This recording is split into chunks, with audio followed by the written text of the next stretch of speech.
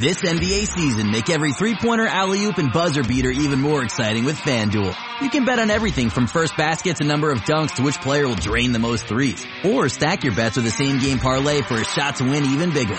It's quick, easy, and you'll get your winnings fast. So download the app today and see why we're North America's #1 sportsbook. Make every moment more with FanDuel. 19 plus and physically located in Ontario. Gambling problem? Call 1-866-531-2600 or visit connectsontario.ca.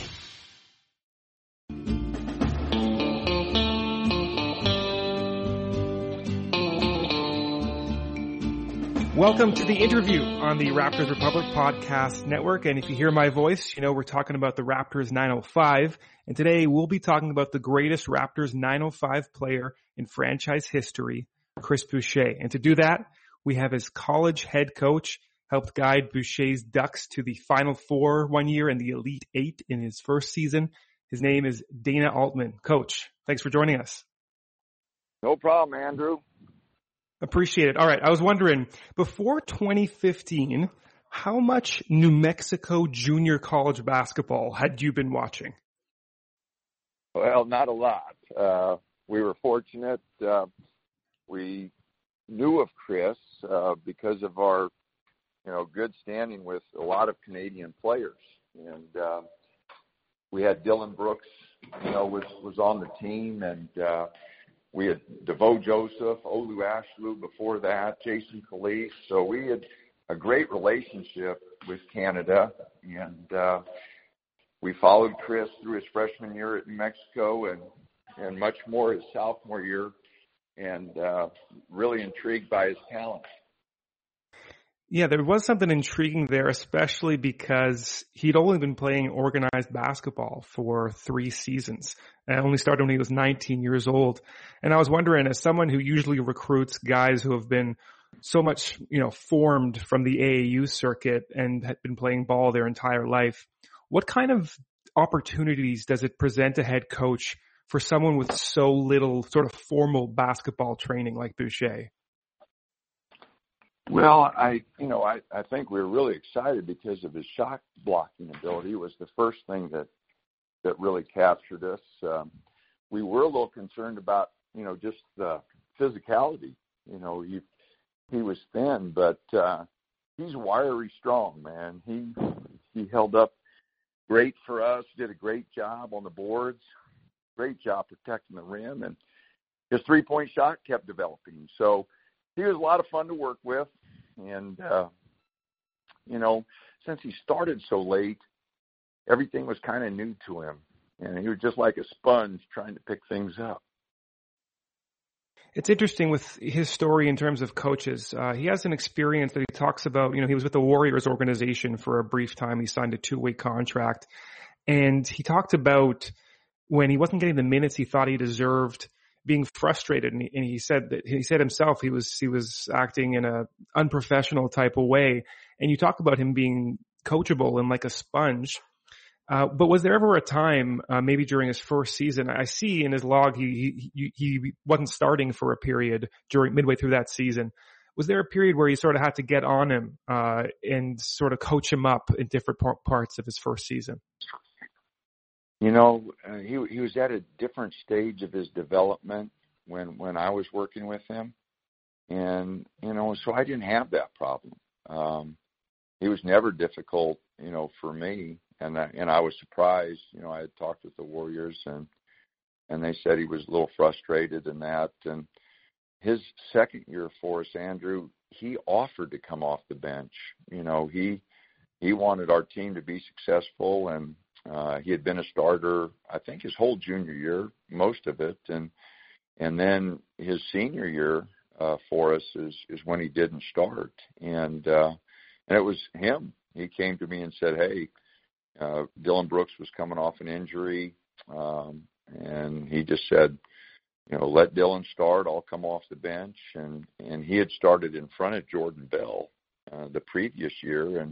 And Jordan came off the bench, and Chris just said, I'll come off the bench as long as you play me, Coach. And there was no doubt we were going to play him the same amount of minutes. So he was very unselfish for us.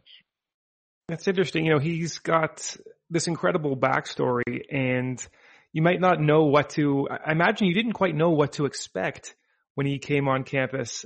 He's got, he was homeless for a period in his teenage years. He had a falling out with his mother, and his father had essentially disavowed him, said he wouldn't amount to anything.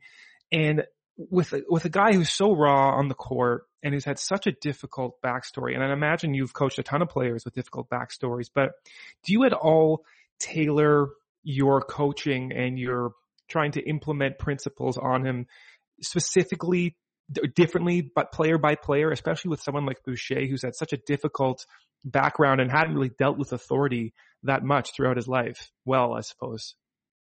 Well, I talk to all our players.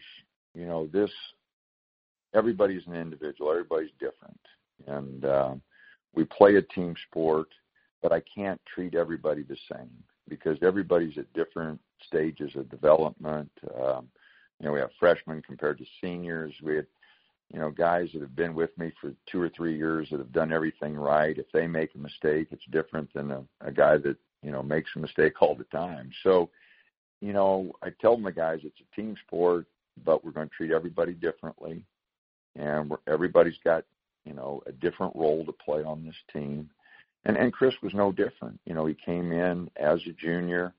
I didn't know what to expect, Andrew. I didn't know, I knew he was a good junior college player, but I was worried about the physicality. I was worried about a lot of different things. And Chris proved right away that he belonged. I mean, he got in there and mixed it up, and, he started developing that three-point shot. And so he proved right away that he belonged. But off the court, on the court, we treat all our guys as individuals. And we feel like each one of them needs different things from our coaching staff, and we try to provide that. And some guys need us a lot more than others. A lot of our guys, if they come from a 2-parent household and have financial resources, they need us a lot less than, someone who, comes from a junior college and has come a different route. And I'm an old junior college player, an old junior college coach myself. So I've got a soft spot for those guys that, come up a different way and need a little bit more attention. And Mike Menega, one of our assistants, spent a lot of time with Chris. And, I was fortunate I got to spend a lot of time with him and really enjoyed it. Enjoyed getting to know him, and he really made a lot of progress when he was here. That's great. And you talking about, again, not knowing what to expect. I was reading the second game that he played. He was starting and in place of Jordan Bell, who was injured. He was playing against a 275 pounds forward named Rico Gathers. Does this game ring a bell to you? And because I was reading an article that your assistant coach you just mentioned talked about having no idea what to expect, and then he just played so well. Do you remember that game specifically and how he impressed you? We were playing Baylor, the team that won the national title this year. We were playing Baylor at home, and they were ranked in the top 20, and we needed a big win, and we won the ball game, and Chris played really well. But Rico Gathers was, huge and physically strong, and but Chris really did a great job, and it was a big win for us. Chris's junior year, we went to the Elite Eight and actually had a number 1 seed. We won the conference and won the conference tournament, and Chris was a big part of that team. But that was the early indication that Chris was ready to play and would make a major impact, a much bigger impact than we had anticipated. And in that off season, he gets a Sports Illustrated cover story, and in part, he's described as the unicorn. Now, obviously, your goal is to win and to develop players and get a reputation of developing players that go to the NBA. But when you see that type of publicity for a college kid and he's coming back to your school the next season, is there any part of you that says, uh-oh, I don't know if this is going to go to his head, if it's going to affect him? Is there any sort of trepidation when you see that type of publicity for, let's say in this example, Boucher in that off season? Oh, you always worry a little bit how it's going to affect the rest of the team and, how Chris would handle it. But, he did a great job. Like I said, he offered to come off the bench, 5 or 6 Right. games into it when Dylan got healthy. But yeah, you always, you're concerned, that was quite an article, and, he was on the cover, and that was big for him. It meant a lot to him. It meant a lot to our program. But no, his teammates handled it well, and he handled it well, and it didn't affect him. It didn't affect our team. So, I'm sure, again, that it meant a lot to him. It was a great article, and really gave a good backdrop for what Chris had been through and what he was developing into. Yeah, and the road has been definitely not linear for him. He gets the cover story. He has a great senior season, but he tears his ACL in the Pac-12 tournament. And, he's talked about how he thought he had lost basketball. He goes undrafted and he sees all his friends get drafted. Do you remember that sort of interim period where he's trying to rehab, trying to get himself a pro job, and sort of your role in perhaps keeping his head up as he tried to, stick through what was obviously a difficult process? Well, I think everyone here, he spent the whole summer with us, and, everyone here knew that Chris was capable of bouncing back and being successful. We knew it was going to be a tough year for him, rehabbing and getting through that. But, he had a lot of people here supporting him, Andrew. I mean, Chris is loved here in Eugene and on campus. His mannerisms, the way he treats people was very good. And so our trainer, Clay Jameson, really loved working with him. All the guys were here, and as I mentioned, he was real popular on the team, and everybody felt terrible. I mean, he goes down, and it was a shock. And heck, I can remember on selection show Sunday when they announced that we had a number 1 seed, or we were a 3 seed that year, and nobody was excited. Everybody just felt bad for Chris. Mm-hmm. And, I had to pump the team back up. Hey, fellas, we still got to play here. I know we feel bad for Chris, and I feel bad for Chris, but, we still got a tournament. We got to try to play. And so it was tough. And Chris handled it so good. He was our biggest cheerleader that whole tournament. He was trying to pump the guys up and on the bench, yelling at them all games. So he did a wonderful job being a good team member. Yeah, that team was super fun to watch. I remember watching that tournament, and I remember Jordan Bell doing this great interview for the station I work at, and there were tears, and it was such a fun team to root for. But obviously, so his season ends. He goes undrafted. He has this circuitous path with the Warriors and the two-way and getting waived, and then joining the Raptors 905. He becomes the defensive player of the year and the MVP.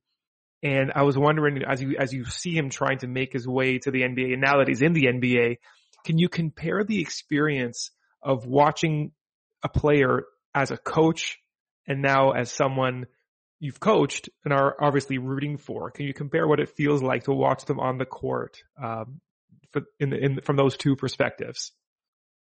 Well, all I can say is there's a great deal of pride, that our basketball staff and coaching staff feels, when we watch Chris, when we see what he's doing. We were excited, in the G League when he was Defensive Player of the Year and Player of the Year. I mean, we were fired up about that. And now that he's had some success and, he's just, he's a wonderful young man. His mom's great. She stayed in contact with Mary the whole time. And it's just exciting, and it gives our basketball program great pride to see what he's doing. And whether he's getting 38 or 31 for the Raptors or whatever, we feel very prideful because he's represented our school and our basketball program very well. Now, if I could inject you with a little bit of truth serum right now. So for me, I watched every G League game he played. And whenever he would get called up to the NBA, if he would go to the basket, it kind of looked like his body would snap in half every time he went up for like a contested layup. He would be on the ground all the time. And even though he won the MVP and Defensive Player of the Year, I would have never foreseen the success he's had this year. You know, he was on the NBA bubble before this offseason, and then the Raptors move, Gasol and Serge Ibaka, and then all of a sudden he's got this contract. Would you have expected for him to have this type of success so early in his NBA career? No, when he's putting up double doubles, and a 38-point performance, a 31-point performance. The guys bring me in his stats, after most games, and I'm proud of him, But to answer your question, I don't think anybody, would expect those kind of numbers. Those are numbers that, he's had some really big games, and the consistency has to improve a little bit. But I'm telling you, I'm again very proud. But I'd have to say, when they came in and said, "Hey," and I saw some clips, and our website, our basketball website here at Oregon, we show those clips. We put it on our website all the time, so I'm able to watch those clips. And he just did some phenomenal things. He's had some games that have been off the charts. So very happy for him. Very happy for he and his family.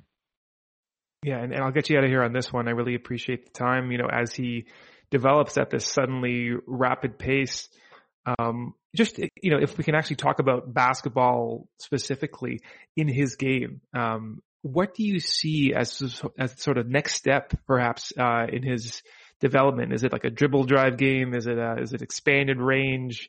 Is it something defensively? Like technically, from a basketball coach's mind, what do you see as the next step he ought to take for him to succeed in the NBA? Well, I think his passing and ability to make plays for others, would be something. Everybody's got to get better on the ball defensively. He does a good job coming from the weak side and blocking some shots. He needs to continue doing that. He can run all day. His resting heart rate was off the charts when he was here. It was like that of a marathon runner, So he can go all day. So, he'll keep going to the boards. But, I'd like to see him continue to improve his consistency game in, game out. And I'm sure the organization would like to see that also. Yeah, and one thing I just thought of, I'm amazed that people still get their 3-point shot blocked by him. He still seems to surprise people. Did you have to work on that discipline of him jumping out at guys for blocked shots all the time? Was that a big point of emphasis? Because in the 905 year anyway, he seemed to jump at everything.